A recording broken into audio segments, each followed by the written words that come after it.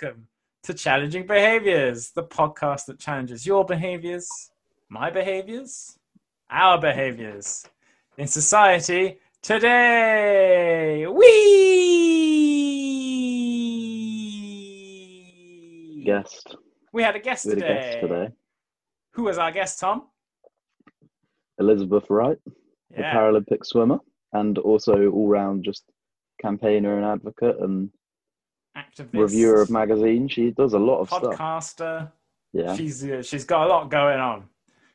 So our conversation we used the new Netflix documentary Rising Phoenix as our kind of basis for conversation, but we cover lots of different things, from inclusion, representation, even a bit of allyship. Chat shit about the government, talk about Australia. Said the Paralympics is a sham. That was one of our quotes at one point.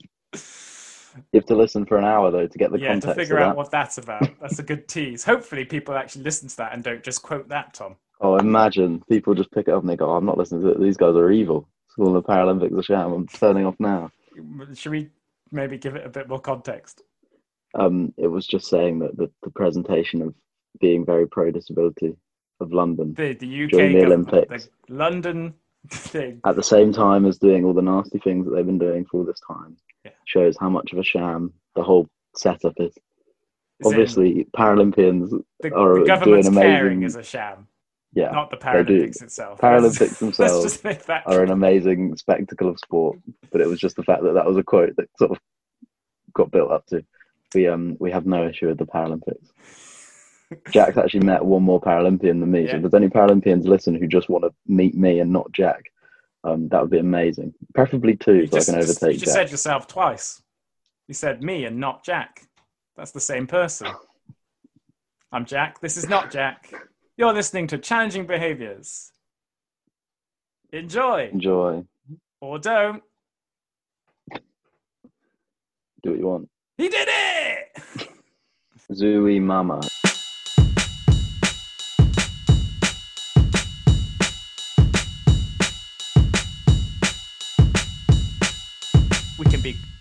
We're happy with swearing, the whole spectrum from fuck to bumhole.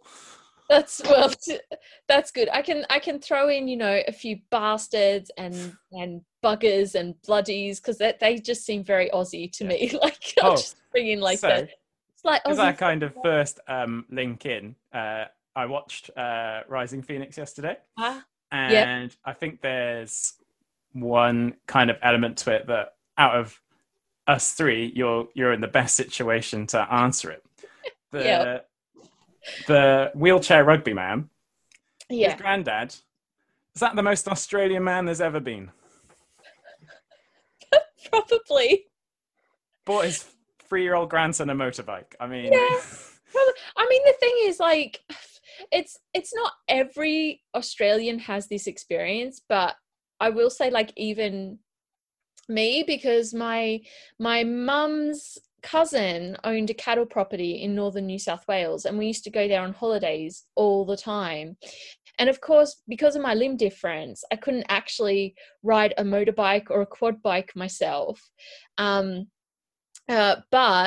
my kind of second cousins and third cousins, like because they were country kids, they were always on the motorbikes and quad bikes and stuff. And so I'd just get on the back. I just hold on tight and go for these crazy rides. So I think it probably seems very Australian, but I can't generalize that much. I mean, there will be some Aussies that would look at me going, I've never experienced that. Oh yeah, I used to have a hat with corks swinging off it. It's like I've got one of those around somewhere actually. Yeah.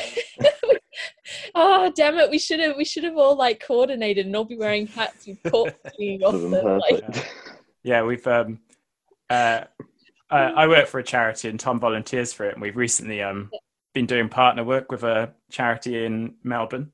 Oh wow! Oh gosh! Okay, yeah. Done lots of kind of learning about Australia over the last couple of months. And how they handle lockdown. So I think this is a perfect opportunity for you to introduce yourself. Okay. Hi, I'm Elizabeth Wright, although most people call me Liz. I'm happy for you guys to call me Liz. I am Australian, obviously. I don't think I've lost the accent that much, even though I've lived in the UK for 10 years.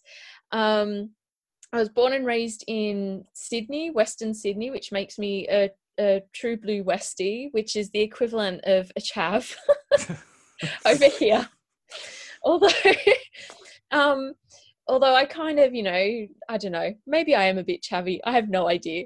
I don't keep up with all this stuff. So, yeah, so I grew up in Western Sydney. I was born with limb difference. So, I was born with half my right leg missing and half my right arm missing. My parents weren't told at all that I was going to be born with a disability. They think the doctors knew that something wasn't quite right, but they didn't actually tell them what it was. And in actual fact, the doctor, my mum's GP, kept on saying to her, "Why don't you have an abortion? You're a what was the term? A geriatric mother." She was 36, and I mean, Whoa. I guess in medical terms they are considered old, like once you get to that age in terms of having children. But they kept on pushing this idea, and mum and dad were like, no, like we're having this child, which I'm really glad they did. Otherwise I wouldn't be here, and we wouldn't be having this experience right now. So yeah, I was born, and it was a real shock to my parents. But they kind of brought me home, and they had, the discussions that I imagine a lot of parents in that situation have. They decided that they were going to raise me exactly the same way as they raised my older brother and sister. They wanted to raise me to be as independent as possible. I think it's interesting because the time I was born, I think the idea of the social model of disability was just like a really tiny idea out there in the universe that Mike Oliver was going to pick up on very soon, but it wasn't quite a reality yet. So I think their idea was that obviously they recognized that I was going to live in a world that wasn't built for me to live in, and they wanted to make sure that I had the skills as much as possible to be able to handle that. So they really raised me to be as absolutely as independent as possible. And I think a lot of parents of disabled kids do that anyway. And I think that's why we as a community make absolute kick-ass problem solvers, because we've had to problem solve literally our whole lives. So that was kind of, the attitude my parents had, and I was growing up, and that involved then me stealing my brother's skateboard so that I could get around quicker. It's finding all these solutions to mobility and being able to do all these things that I wanted to do what my older brother and sister were doing. And then when I was about 2, we had a pool put in our backyard, because being Aussie, and every Aussie family has a pool in the backyard.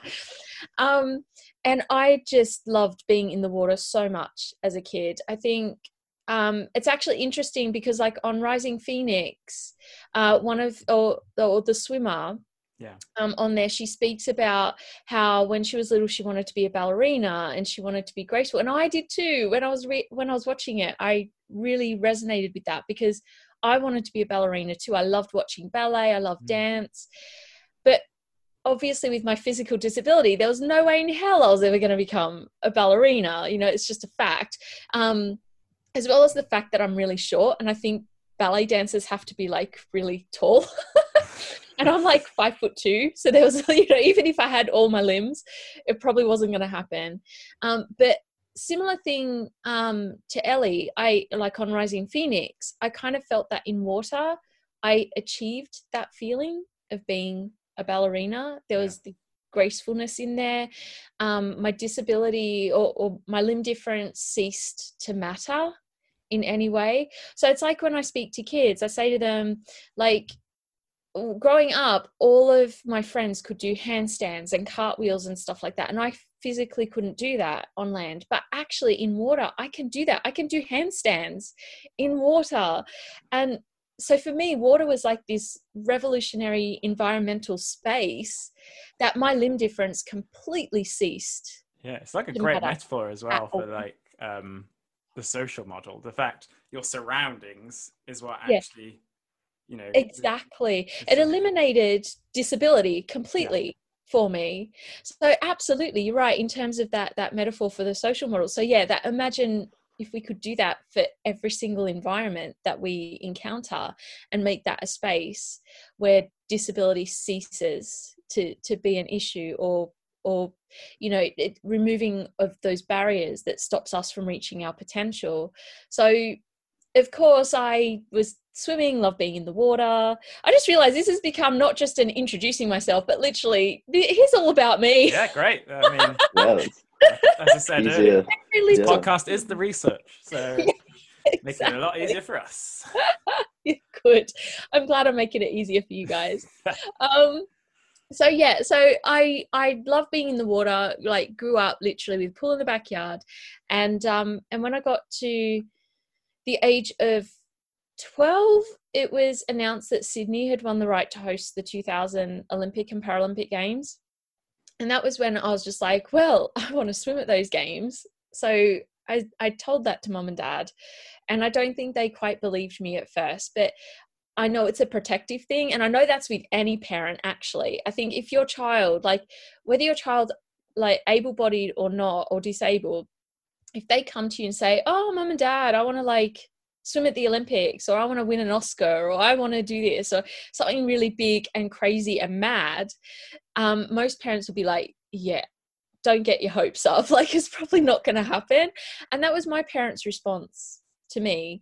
But I just think I'm so bloody stubborn about stuff that I was just like, can you find me a coach? I want to do this. And they found me a coach, and I started training. And 3 years later, I went to my first Paralympic Games at 16, to Atlanta, and in my very first Paralympic final, won a bronze medal, won my first Paralympic medal. So yeah, and then that kind of went on to the Sydney Games. I just trained all through my teenage years, and then at the Sydney Games, kind of came out of the blue, and in the 400 free won a silver medal, and in the 4x50 freestyle relay we walked away with the bronze, even though we were supposed to win the gold. we were literally on paper we should have won that race, but we didn't. Can beat us. Those Japanese and the Americans came second. Those Americans, no. It's like they got in the way, those annoying other elite athletes that were there to try and win. But that was an amazing experience, and it's really informed who I am today. That whole kind of really my whole childhood's really informed who I am today and where I'm at. I'm going to let you guys get a word in now, because I could talk for ages. How it took when it was announced that the Olympics were going to be in Sydney. That was like, because I remember when it was announced it was going to be in London, I was like, I don't care. I don't care at all.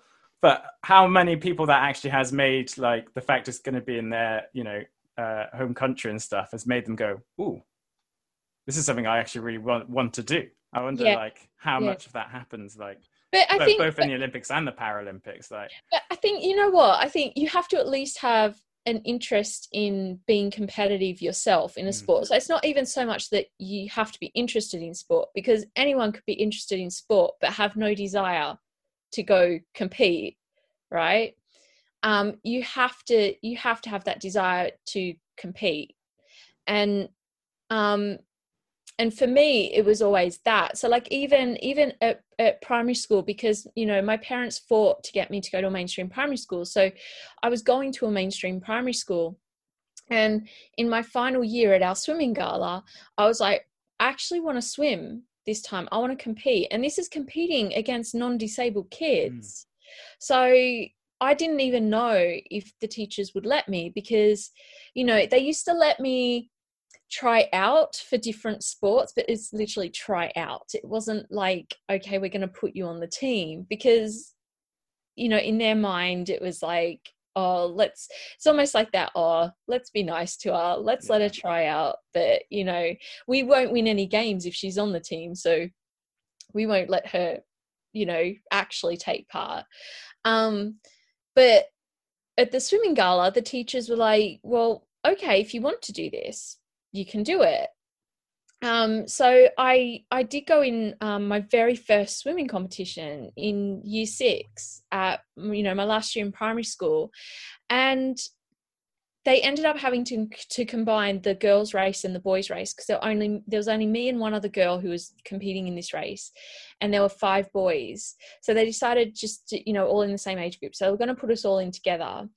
And I just thought, you know, I'm just going to go in there and do the best I can, because it's all I can do. I mean, like, all of these kids have 2 arms and 2 legs. What can happen? Well, I beat the other girl. And if I'd been racing the boys, I would have come 3rd. So at that point, I realized that, hang on, actually, maybe I'm really good at this competitive swimming stuff, and actually really enjoyed winning. And so it was kind of that, I think, was really the catalyst for me to go, when it was announced for the Sydney Games, that actually, I have a competitive streak in me, that I love competing in swimming. It's not just a generalized, oh, I like watching the Olympic Games, or I like watching football, or I like watching cricket. It's literally like, I love that feeling of being in the water and competing and racing and swimming, like, to the best of my ability in that moment.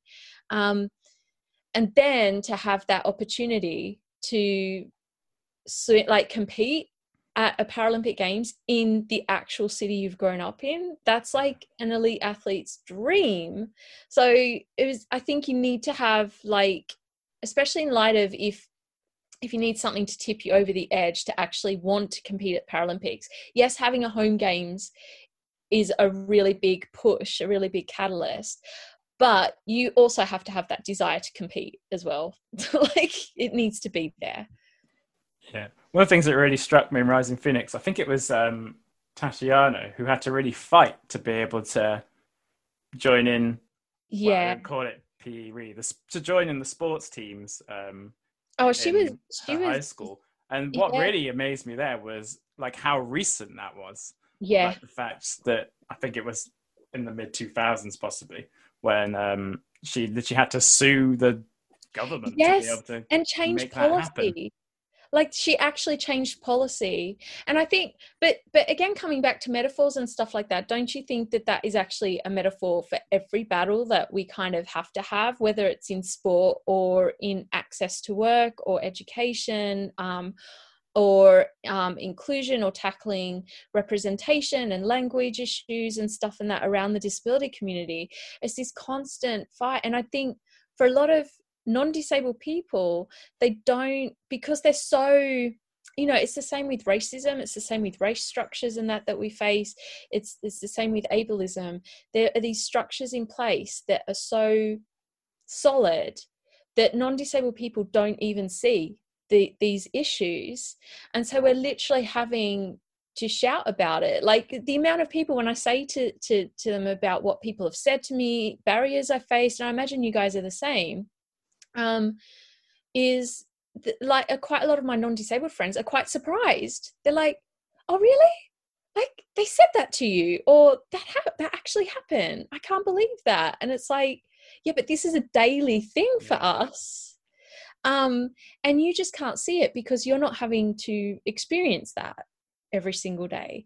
And I think that, you know, with Tatiana, in terms of the school, it might seem like a surprise to a lot of teachers, especially these days, or parents, that was actually so recent. But it's not really, I guess, a surprise to us, because we have to face that on so many different levels every single day. From like the years of doing this podcast and like the work that me and Jack have done, it's like, the way I'd sum it up is it's never the easiest route for people. There's always some sort of curve or something you have to go around or climb over or go under, like, to get to even the simplest thing. There's always something that makes it not how it should be. So you look at it on paper and it's a straight line, but when in practice you're doing it, there's all these different things you have to sort of avoid. And it's like you say about the social model, where all of these are from kind of other people's views of how it should go and not how it should actually be, in a way. Exactly. And don't you think, like, that's one of the biggest issues, I think? And I think, especially, I've seen a lot in the last year, a lot of people are saying, like, if you want to have inclusion and diversity around disability, or, you know, or you're having inclusion and diversity, first off, disability quite often is forgotten. And I think we're getting a lot more vocal about that.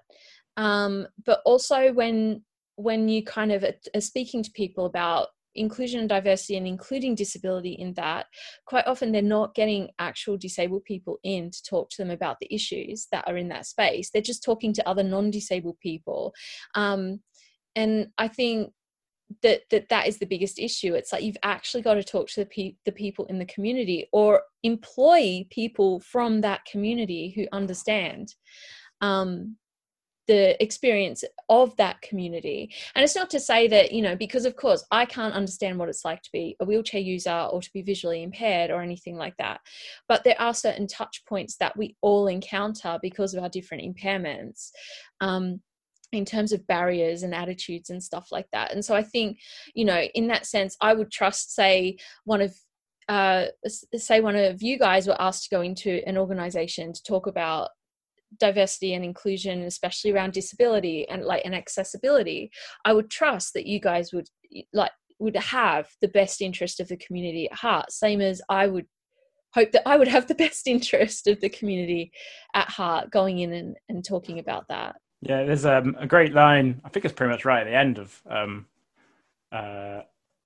Rising Phoenix. Yeah, for some reason I was thinking Raining Phoenix. It's raining phoenixes.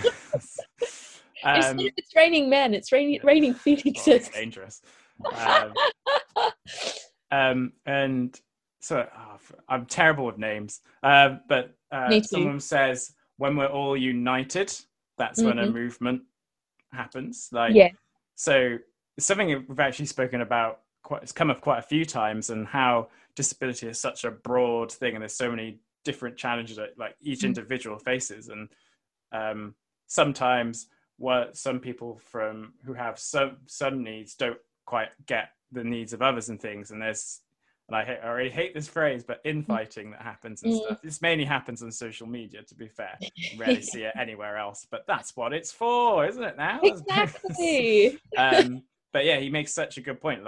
When we're all united, so there was the crowds and stuff, which they weren't sure were going to be there, but then became huge and things like that.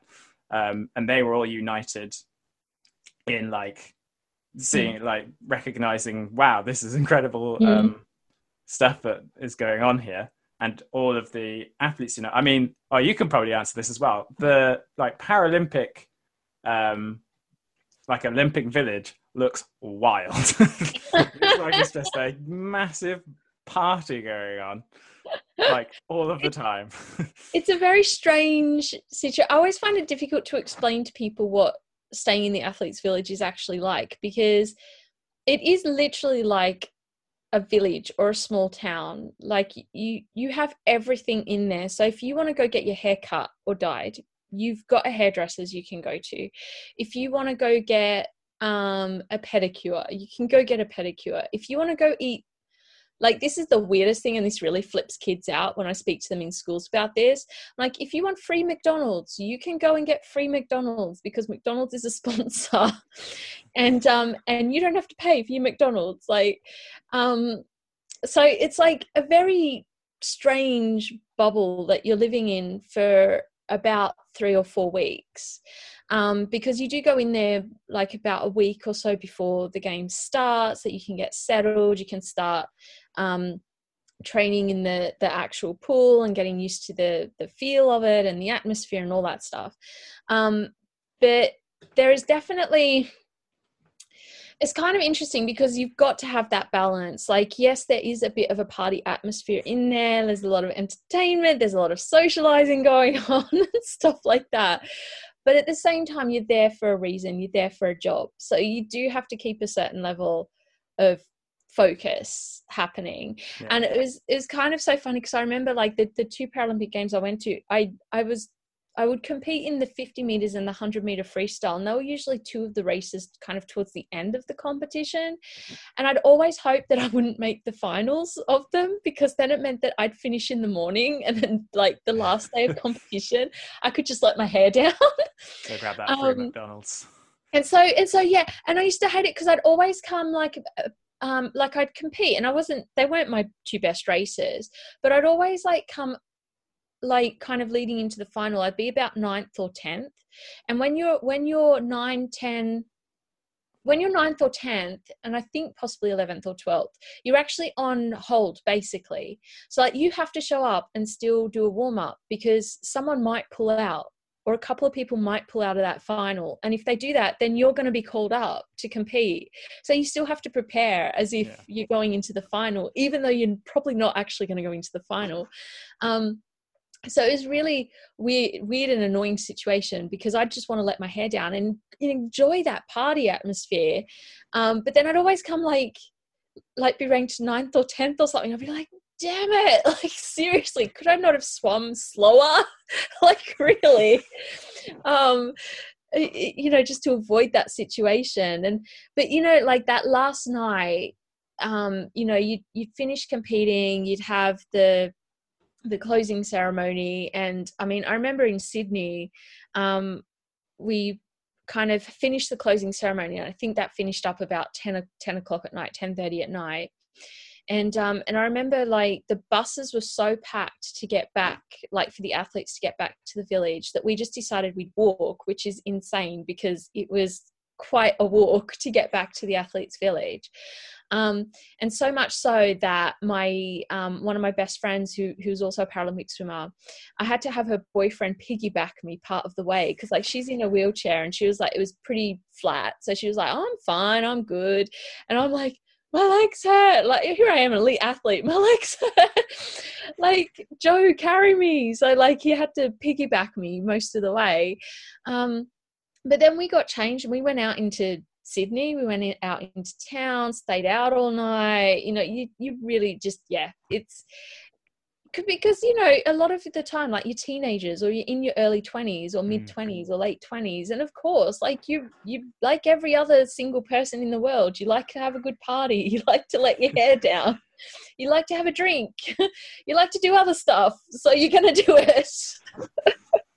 I can't imagine as well, like, it can't be that common where you'd have such a concentrated like amount of like people with disabilities like all sharing one space, and you must learn so much from all the other people around you, and like about their different needs and challenges absolutely. they face.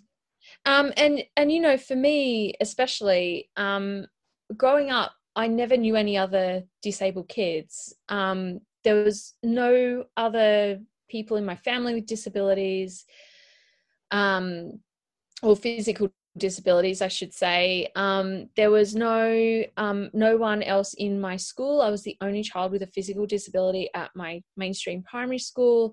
I went to Brownies and I went to Guides and did all that stuff. And I was the only person with a physical disability that I knew.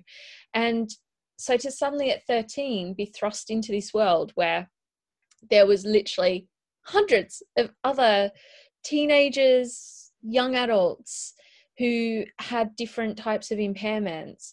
It was such a steep learning curve.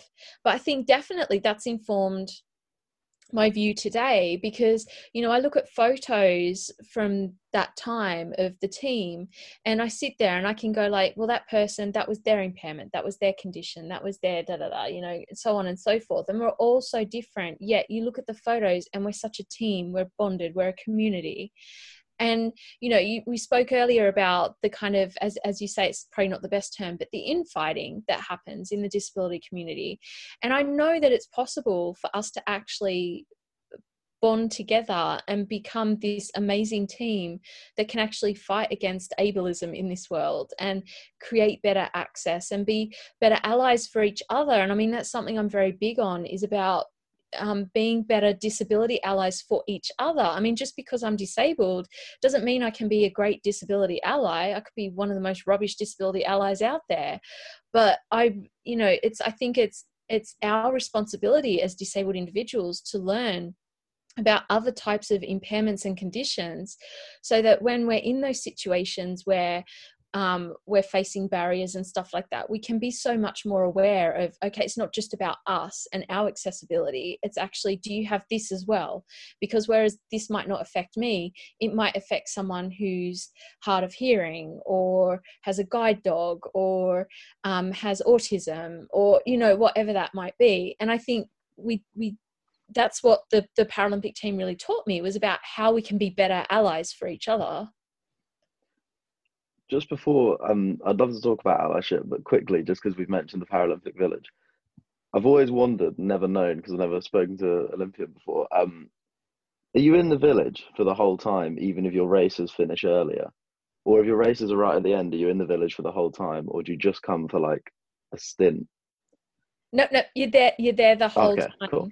So you go into, like, quite often, and this will be the same with the Olympics and Paralympics, you go into pre-meet camp. So like for us, I'll use Sydney as an example. We went down to the Australian Institute of Sport about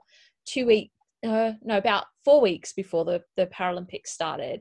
And I think we had about 2 weeks down there where it was just like intense training. We were speaking to sports psychologists, nutritionists. We were,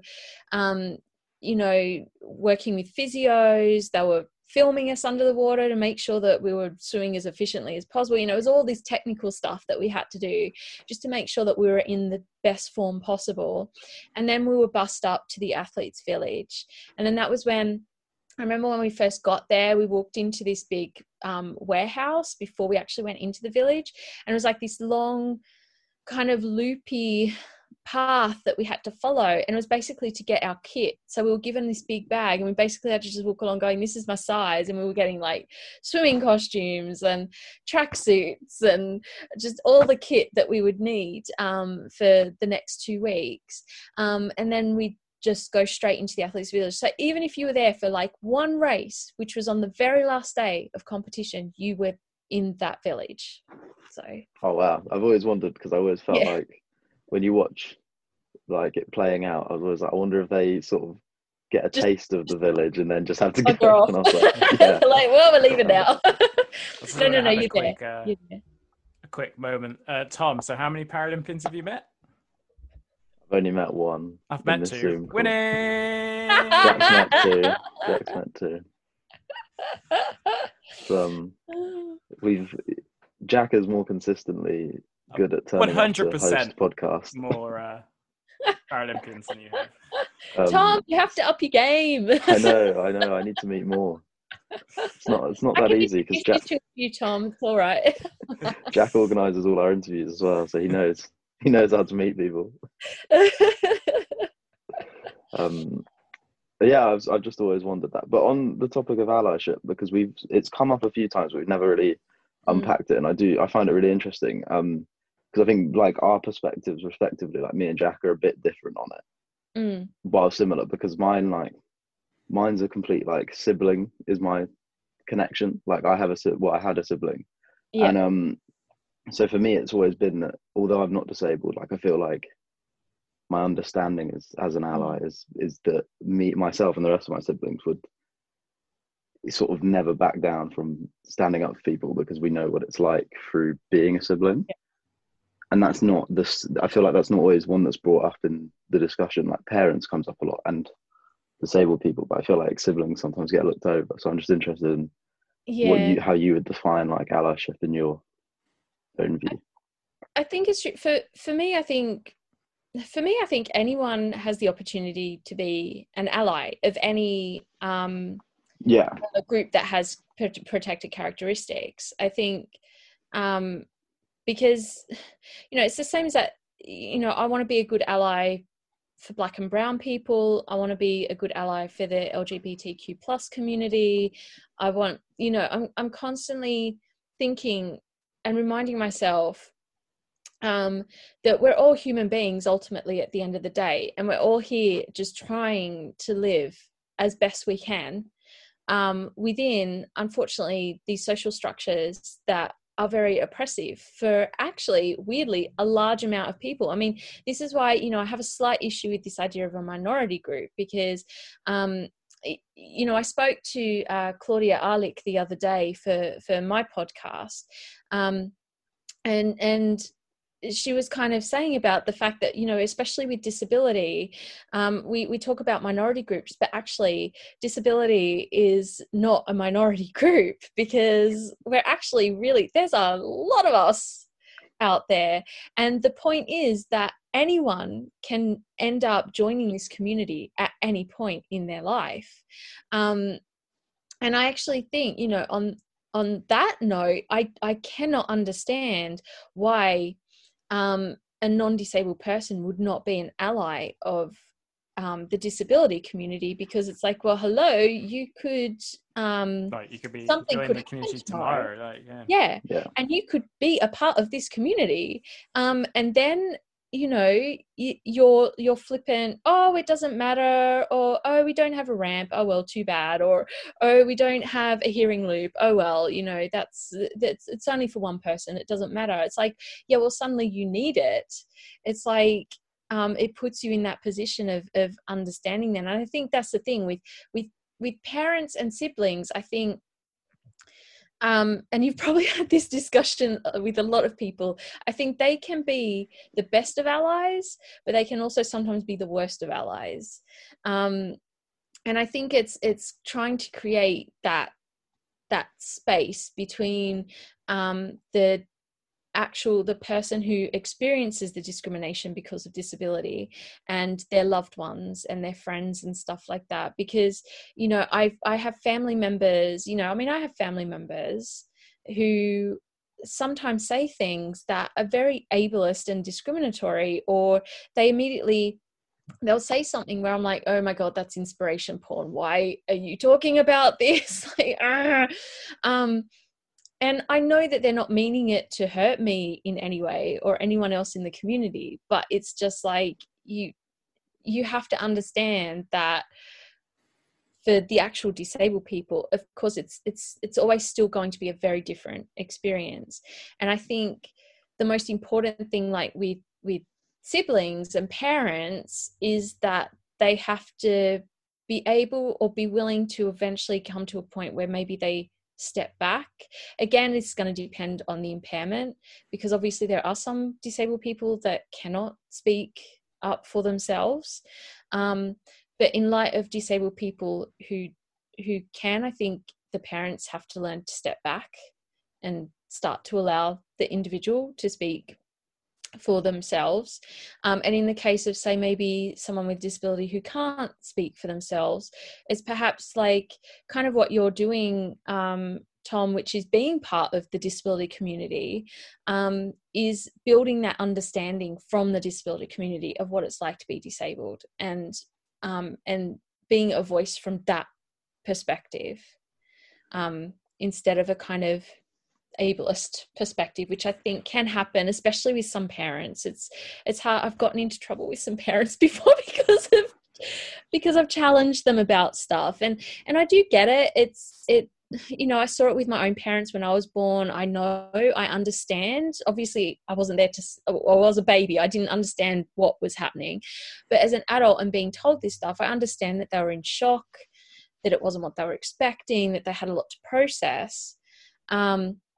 But fundamentally, I think a lot of that is caused by this very ableist society that we live in, because disability is seen as a bad thing. When I'm like, I don't think it's a bad thing. You know, I'm quite proud of my limb difference. I'm quite proud of who I am. So, I think just because you very briefly mentioned it just then, I think it'll be, and it's weirdly a topic we've never actually really gone into before, and that's inspiration porn.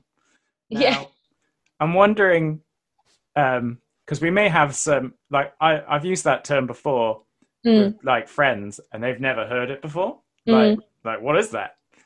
And they've, because of course the word porn's in it. They're like, what? What is this? Tell me more. So is this a new style? Like, is this a new fetish? Do I have to go and find it online somewhere? I wonder if you could give like what you consider like your definition of inspiration porn to be, and then we can kind of. I mean, first off, I always say to people, go watch Stella Young's video on it, because Stella Young can explain it way more articulately than I TED can. Talk. Also Australian as well. She did a TEDx talk, and she's Australian, and sadly she's not with us anymore, but you know, she's so amazing.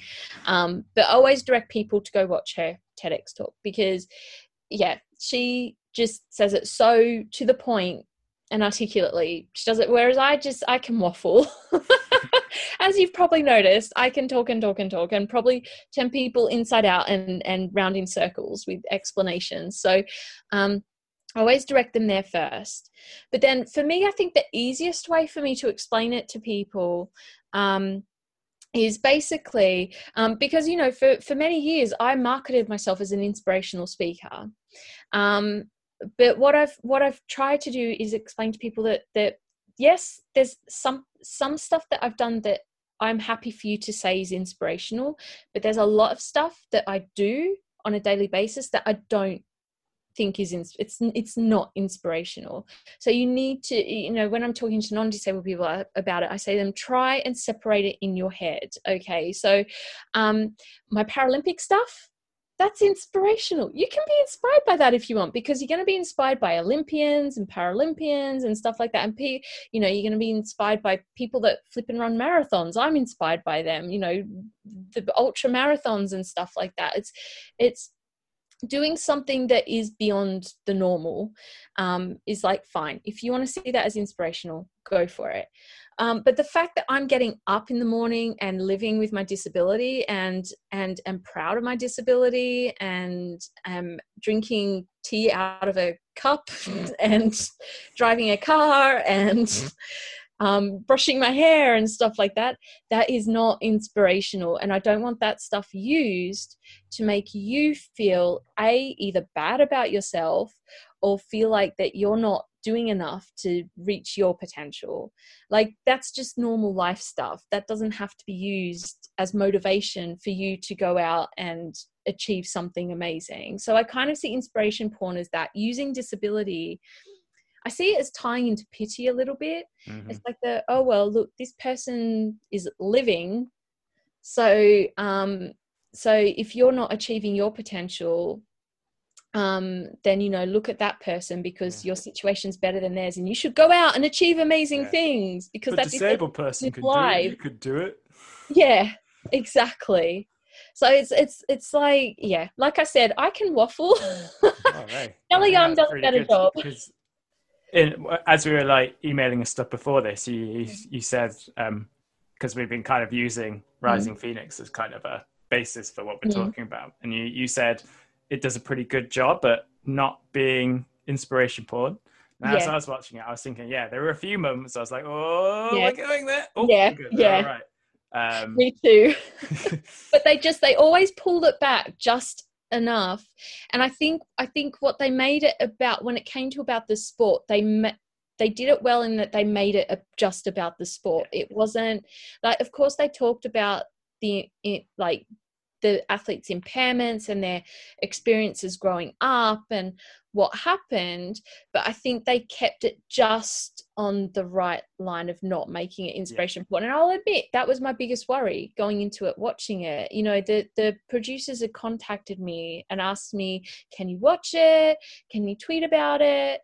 And I was like, yeah, okay. Like, because thinking, oh my God, what if this ends up being like the biggest documentary of inspiration porn the world has ever seen? And I'm like, and I can't keep my mouth shut about stuff. So it was like, if this is awful, I'm gonna say it's awful. But I'll say, yes, they did it well. There was a great line which I think really kind of summarizes like how it should be. I think it was the founder's daughter, again, terrible with names. Yeah. And she was talking about the London Olympics. I think it was the one with where Johnny Peacock won. And she said, like, there was a full stadium and they were all cheering, but they weren't cheering for the disability. They were cheering for the sport.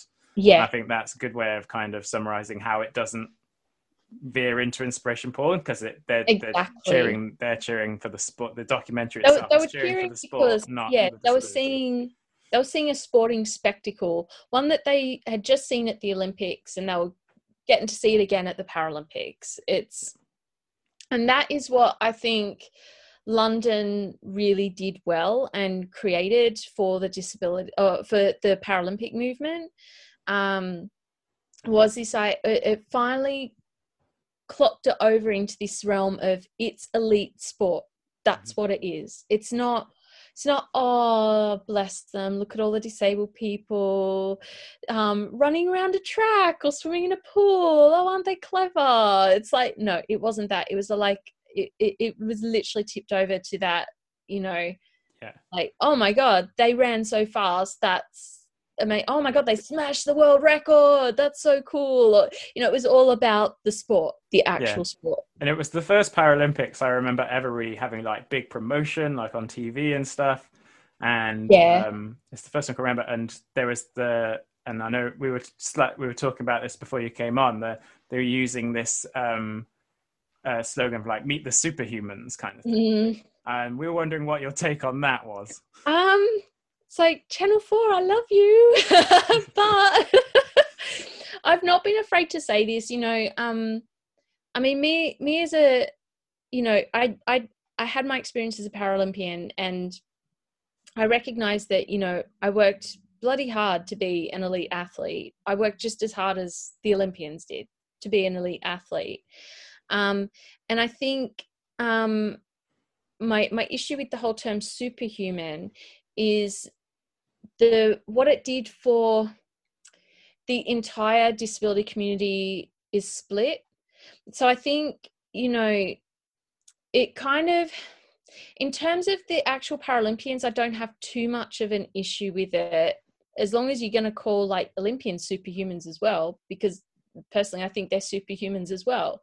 I mean, I know the amount of work that goes into doing that, and there are not many people that would be prepared to do the amount of work that Olympians and Paralympians put into achieving what they do. So, you know, on that front, I'm okay with that. But I completely understand a majority of the disability community that did have issues around it. It was because it was coming at a time specifically, and you don't mind getting political, do you? No. It's coming at a time specifically when the Tories were really starting to drive the rhetoric around scrounger, and that, you know, really raising this idea that disabled people are lazy and worthless and are stealing all your tax money and all this stuff. And so in the kind of public mind, you've got this split of, well, if you're disabled, you're either a superhuman and wow, look at you, or oh, you're a lazy scrounger who's taking all our money.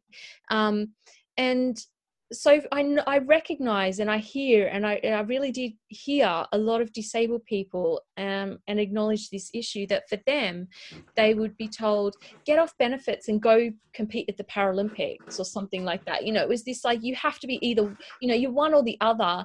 And like, you should go be in the Paralympics. You should go do this. When it's like, well, what if you're a disabled person who absolutely loathes sport, is no good at it, but you love the theatre, or you love art, or you love writing, or you want to be an accountant, for goodness sake, or, you know, your interest is not that. Why can you not be seen for having potential, and then get the support that actually you do need to reach that potential from the government, which is completely fair, to level the playing field so that you can do that. So yeah, for me, there is that split. It's not black and white. You can't, I did have issues around the term superhuman, I think, just in what it planted in the psyche of the wider community around disability. I think as well, like it's the like blanket term use of it. So like I've seen there's a rapper, Lil Kana, who has ADHD, and I've seen quite a few interviews of him where he refers to it as sort of his like superpower. Yeah. But in the interviews, he's talking about, one, about himself, and two, like that for what he does, it's been really useful. But also, there's all these people who don't have that experience, and that's very like one way look at it for him. Yeah. So I feel like I've always sort of taken that to be like, well, that's your understanding of your own condition. But when it's like a blanket term used to describe like a big group of athletes, as you say, it just becomes sort of a bit, it just becomes a blanket term for sort of disability at that point, because the Paralympics is that point where everyone's talking about it. So it's that representation, isn't it? Like the Paralympics, even today, is still like, you ask someone, can you name a Paralympian? And now actually a lot of non-disabled people will be like, oh yeah, like Johnny Peacock or Ellie Simmons, or, you know, they'll be able to name someone. But if you say to them, can you name a disabled actor, or can you name a disabled artist or musician, they would probably be like, no, actually, I have absolutely no idea. And so the Paralympics have almost become like this representation of an entire community, when in actual fact, the Paralympians only represent a small number of that community and that particular experience. And I think that's what people are failing to understand. Not all disabled people are Paralympians or desire to become Paralympians. It's the same as in non-disabled people. Not everyone is an Olympian, and not everyone desires to become an Olympian. And I think for a lot of non-disabled people, they forget about that, you know, we're human beings too, and we're just like everyone else. Some of us are really into sport and some of us are not, and that's okay. Like, that's fine. Yeah, it almost creates like this attitude of, for a disabled person to have worth, they have to be be an elite athlete, basically. That's kind of, that was my kind of take on that phrase. And it's a load of rubbish. It's like everyone, as far as I'm concerned, everyone has worth. Whether just by the fact that you're a human being, you have worth. You know, if you're loved by someone, you have worth. If you have a right to be here. It doesn't matter whether you lead the most boring life on the planet. You have worth, and you deserve to be here, and you deserve to be treated with respect. So just because a number of us disabled people decided we wanted to become Paralympians doesn't mean that every other single disabled person has no worth, has no value. I think, again, to get political, it's the climate still at the moment, but at the time as well, since 2010, I guess. Well, since before then, but the type of government since 2010, it's been that whole sort of, your worth is determined by your economic input. Okay. And then there's also, but that also comes with this assumption that disabled people can't be economically viable, which isn't true at all. And we had Gavin Neat on, who was talking about this quite strongly, to do with the spending power, but that's a different. It's just relevant, but it's just, again, you boil down, and then suddenly at the same time you have this idea that actually, well, you're either economically viable or you're sort of superhuman athlete. Again, these boxes just become really like set. Whereas I feel like if you're not disabled, you just don't have any of that. Obviously, people who aren't disabled still have boxes you're put in, but you're not sort of given these choices of either sort of you're a scrounger or a superhuman, or you make a way for yourself. But there's not any sort of space in between. You don't have any time to decide. You're sort of being benefits are being cut as it's going. You don't have any time to sort of work out what you want to do. It's just pick one of those things, and then you'll get treated differently because of it. An ordinary life isn't an option. Yeah, exactly. Yeah. And I think that's the thing, isn't it? And that's like the big issue with, you know, when you talk about benefit cuts and stuff like that. I just think, you know, I've been through the PIP process, and I was terrified, you know, when I got the letter to come off DLA.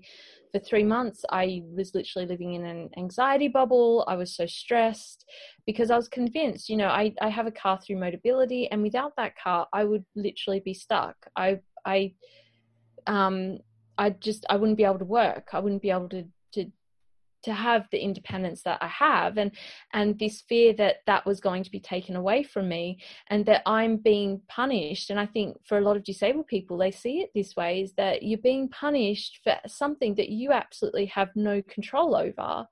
I didn't grow in my mother's womb going, right, I'm going to stop my right arm growing here, and I'm going to stop my right leg growing here, you know. I didn't make that choice. My body grew that way. But the point is, society has a choice to become less ableist. Society has a choice to become more accessible and more supportive of people that maybe need an environment and representation and space that is built more for them. And I mean, the crazy thing is, like, and I hear so many people say it, that if you make a space accessible for disabled people, you make it accessible for everyone. And I believe in that wholeheartedly. You make this world accessible for disabled people, you make it accessible for every single person. Yeah, we had Carrie Ann Lightly on last week. Yeah, love she Carrie Ann. She was saying that about Access Able, like it's not just for people with disabilities, it's like useful for anyone to have a good idea of like how they can access it. Yeah, exactly. And I think that's what, you know, I really wish that a lot of like designers, architects, city planners, and that, you know, I think they really need to get some disability awareness training for these people, because they really need to approach design, the way that we design the spaces that we live in and access. They really need to have that layer of disability awareness in what they're doing. And whether that means, you know, even if it's basic disability awareness, so at least it's there in the back of their mind and they can go, okay, well, actually, as part of, say, you know, testing this design or whatnot, I'm going to make sure that there are a variety of disabled people within, say, the group that I'm going to give this product to or something, so I can actually get feedback that is going to be genuinely helpful to every single person. Yeah. And to kind of tie in with the Paralympics, something else Carrie Ann was saying, like she really loved going to Barcelona because lots of the things that were put in place for when they held the Paralympics stayed there, whereas apparently in London, a lot of things that were put in place for the Paralympics were then just taken away. Like, I think that if anything speaks to like the government's kind of attitude towards disability, it's that. It's like, right, well, in a way, you know, as successful as the London Games were, and they were brilliantly successful, and I'm so proud of the way that England, that London put them on. It was really spectacular. But I think for the government, it was almost like a tick box system. You know, it's the whole tick box thing, isn't it? It's like, oh, look, we put the Paralympics on. Look how brilliant it was. Look, we support disabled people. But, you know, as soon as that spotlight is off, it's like, right, let's just wash that all away and get back to normal of being an extremely ableist, inaccessible society for about 15% of the population. I think that's one of the things that like stuck with me when I read Frances Ryan's book Crippled, and she came on the podcast and we spoke to her about it before it came out, and again it makes, for me at least, it makes that whole buzz. And because I was 12 when the London 2012 was, and I remember just being so like, this is amazing, like this Paralympics is great. I'd never really watched the Olympics or the Paralympics properly before, and I remember really being like, this is just amazing, like all these different sports.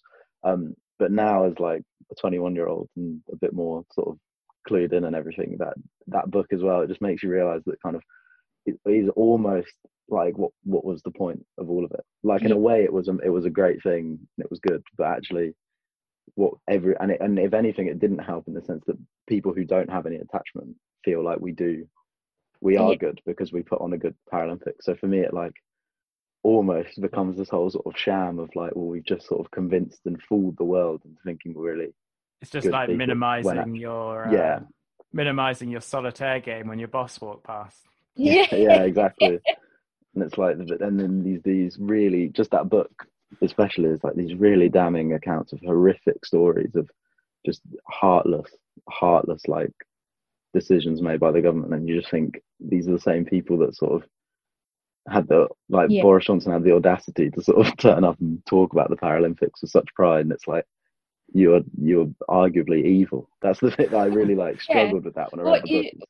Yeah, what you're doing in general to disabled people is despicable, and you know, and we see it. They do it to refugees as well, asylum seekers. It's like anyone that is seen as other, or as you said earlier, Tom, not economically viable, is like, well, you know, let's shove them under the rug and try and get rid of them, basically. And we see it even now with the pandemic, you know, the fact that shielders are now allowed out and about when it's like, the numbers are actually rising, and actually the risk to them is getting higher and higher every day. And it's like, and you want these people to go back to work, and, you know, and I really feel for because I've done so much work in education and schools. I follow a lot of teachers on social media, and there's a lot who have, especially invisible disabilities, who are essentially in the high risk. Because I think that's the other thing a lot of people have to understand with the pandemic. Yes, I'm disabled, but I'm not technically high risk because I don't have a chronic illness or underlying condition that would make me high risk. I'm just missing a few limbs, you know. But for a lot of teachers out there with invisible disabilities and chronic illnesses, they're having to go back to work even though they are high risk, and the possibility of them actually getting very sick from COVID is really concerning. And yet the government doesn't seem to want to acknowledge this. And you know, I've seen some people tweet out saying, oh, well, they're basically trying to get rid of us, like kill us off. And you could be really cynical and look at it and go, actually, yeah. There's quite a strong case to be made that it is sort of the whole herd immunity thing was a sort of soft eugenics of like, who can we basically the sort of people we don't want, we'll just send them out and hope that they don't come back, sort of thing. Yeah. I think it's horrifying. Yeah, and I think as well the statistics as well, they tried to cover up deaths that shouldn't have happened by saying they had underlying health conditions when, as you've just said, like the underlying health condition was nothing that would affect you COVID wise. Yeah. Or isn't even an underlying health condition, but they sort of just were able to kind of say, yes, this amount of people died, but X were really old and X had these conditions, and then X were sort of your average person, when that's not. Like the whole thing with that, and I find it really cold, is when you do reduce people to numbers, because it's like those, even, you know, you saying, oh, well, those elderly people, they were going to die soon anyway. And it's like, yeah, but hang on, they were potentially someone's grandparent, parent, aunt, uncle, sister, friend. You know, they were loved and cared about, and you're just flippantly saying, oh, well, they were probably going to die soon anyway. And it's like, I mean, even if you were going to die tomorrow, like to go out with COVID is such a horrible way. So, do you know what I mean? It's not a pleasant.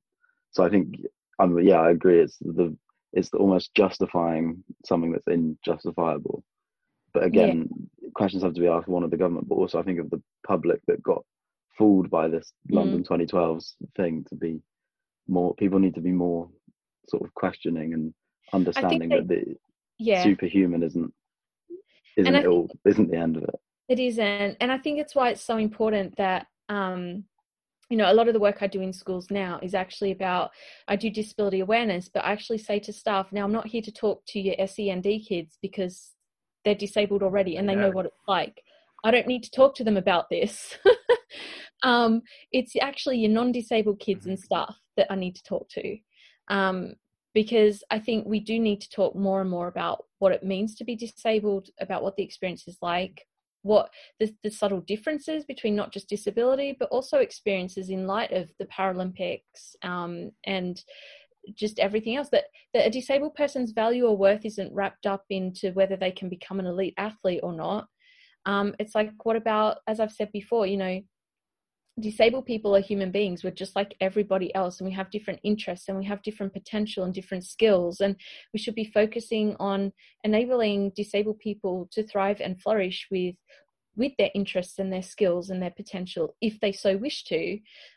Because, you know, guaranteed, salute out to all the people out there that don't want to achieve anything. Like, if you just want to live your day-to-day life however the hell you want, as far as I'm concerned, if you're not hurting anyone, go do it. But we should be given the support to do that, and the understanding from the wider community to live the life that we want to live, basically. Yeah. Well, we should start wrapping things up. But I know you have a lot of different things that we need to kind of promote in a way. So we've mentioned the podcast. So do you want to talk a little bit about that? Yeah, so the podcast is tied up with, about 6 months ago, I started a publication on Medium, because being a disabled woman who loves reading things like Marie Claire and Vogue and stuff like that, I felt like there was not enough disability representation in those types of women's magazines. So I wanted to start my own, a publication for disabled women by disabled women, where we can discuss everything, whether lifestyle, fashion, beauty, culture, whatever, but through the lens of being a disabled woman. So I'd started that Medium publication, and with the aim as well. So we're on Patreon as well, because I want to be able to pay disabled women writers a fair industry fee. But obviously I'm a self-employed person, and it's expensive to do that off my own back. So I have Patreon as well, where I have a growing community of supporters who are helping me to be able to pay my writers.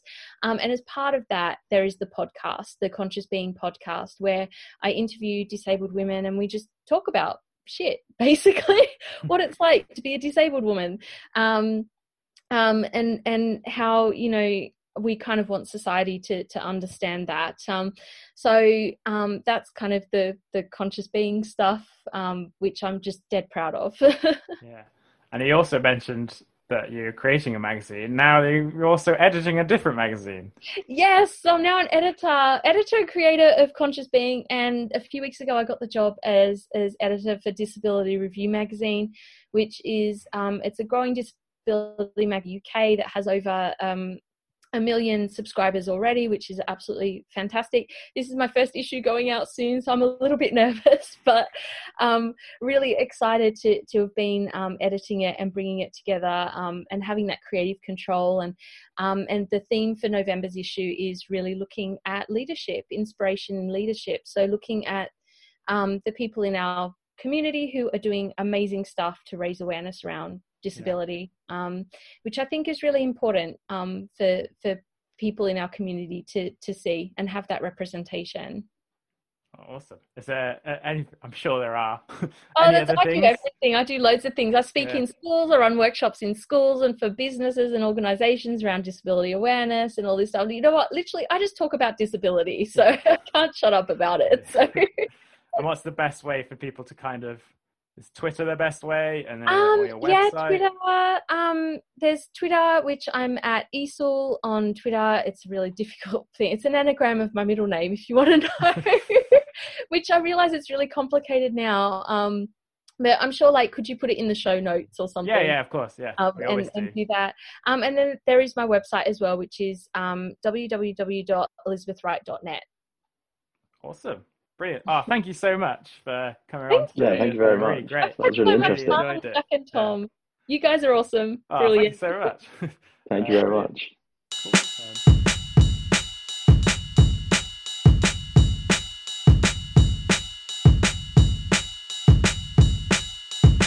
Zooey Mama, what a podcast. We'll die of a Wimpy Kid reference for you all there. Thank you so much, Liz. I noticed that in the intro we called her Elizabeth, but now, after that, we're friends. Thanks, Liz. Lizzie. On Twitter, she references it. It's a little bit difficult to find, so I'm just going to get it out there now while I have it on my phone. Get it out, Tom. It is at Esioul, which is spelled Esioul, which is just Louise backwards. It's Louise backwards. But also, if you type in Elizabeth Wright on Twitter and go on People, she's like the top one. Yeah. And as she also mentioned, you can go on elizabethwright.net, and that's right with a W. We hope Chris Hatton with an H. Liz Wright with a W. We hope you feel like we justified calling the Paralympics a sham in the intro. Hope it all became clear. Hope we still have a podcast next week towards the Paralympics. That's a sham, not the Paralympics itself. I think as well I didn't do the Tanny Gray Thompson episode, so I don't know. I can't recall. But actually just hearing the experience of just being a top tier athlete as well. Sometimes that happens with this podcast where we end up talking about not strictly disability things, and it just blows my mind. Like the Olympic Village stuff. Can we just reflect on that quickly? Well, I want to go. With Tanny Gray Thompson, we didn't talk about the Olympics at all. Just about trains and public transport. I want to go to the Olympic Village. Do you think we can be plus ones if we... I mean, if you watch Rising Phoenix, when it's in Rio, that place looks like an absolute party. But maybe that was just because it was the Rio de Janeiro attitude. Do you think it's bed by 10 though? Yeah, definitely. Cool, because I can't hack it past 10. No, but thank you very much to Liz for coming on and talking about all sorts of crazy stuff. All very interesting. Great. You can follow us at Challenging Pod, not CB Podcast like some chump said last week. Oh But at the no. same time, a different chump didn't realize he said the wrong one. So at Challenging Pod, and you can email us challengingbehaviorspodcast@gmail.com. We're nearly at 1,000 followers. We're getting close to 800. Not too shabby. One day. We've currently got 2 more scheduled, and potentially we're talking about one more potential one to go as well. So we still got a bit of time to reach that 1,000 mark. Please. Tom, it's all Tom wants. I feel like we would have made it. Considering we had about 50 followers for the first 20 episodes or something. Yeah. So well, it's really I think the thing you should realize there is for those first episodes where we only had about 50 followers, it's because it's just me, you, and Adam. What's wrong with Adam? I'm saying once we started having guests, people started to actually be I thought initially to. If Adam's listening, he's going to be deeply offended. What you didn't realise there, Tom, was that it was actually because we had Adam on the podcast that nobody wanted to bother. Adam still listens as well, so he's going to hear that and he's going to be really offended. Let's just face the facts right now. Once Adam stopped doing it, the followers started pouring in. Surely that's because we replaced them with guests every week. Exactly. So, speaking of guests every week, I still want him to come back on as a guest. So maybe if he's listening right now. Yeah, if you're listening, Adam, come on. Just come on now. Please. All right. I guess this is bye? No, it's not. It's smell you later. Smell you later, Tom. Say something cool. Paralympics are very cool. We didn't say it in that but they are very cool. You were alluding to the fact they were a sham. Bye! All Olympics, which are just the best.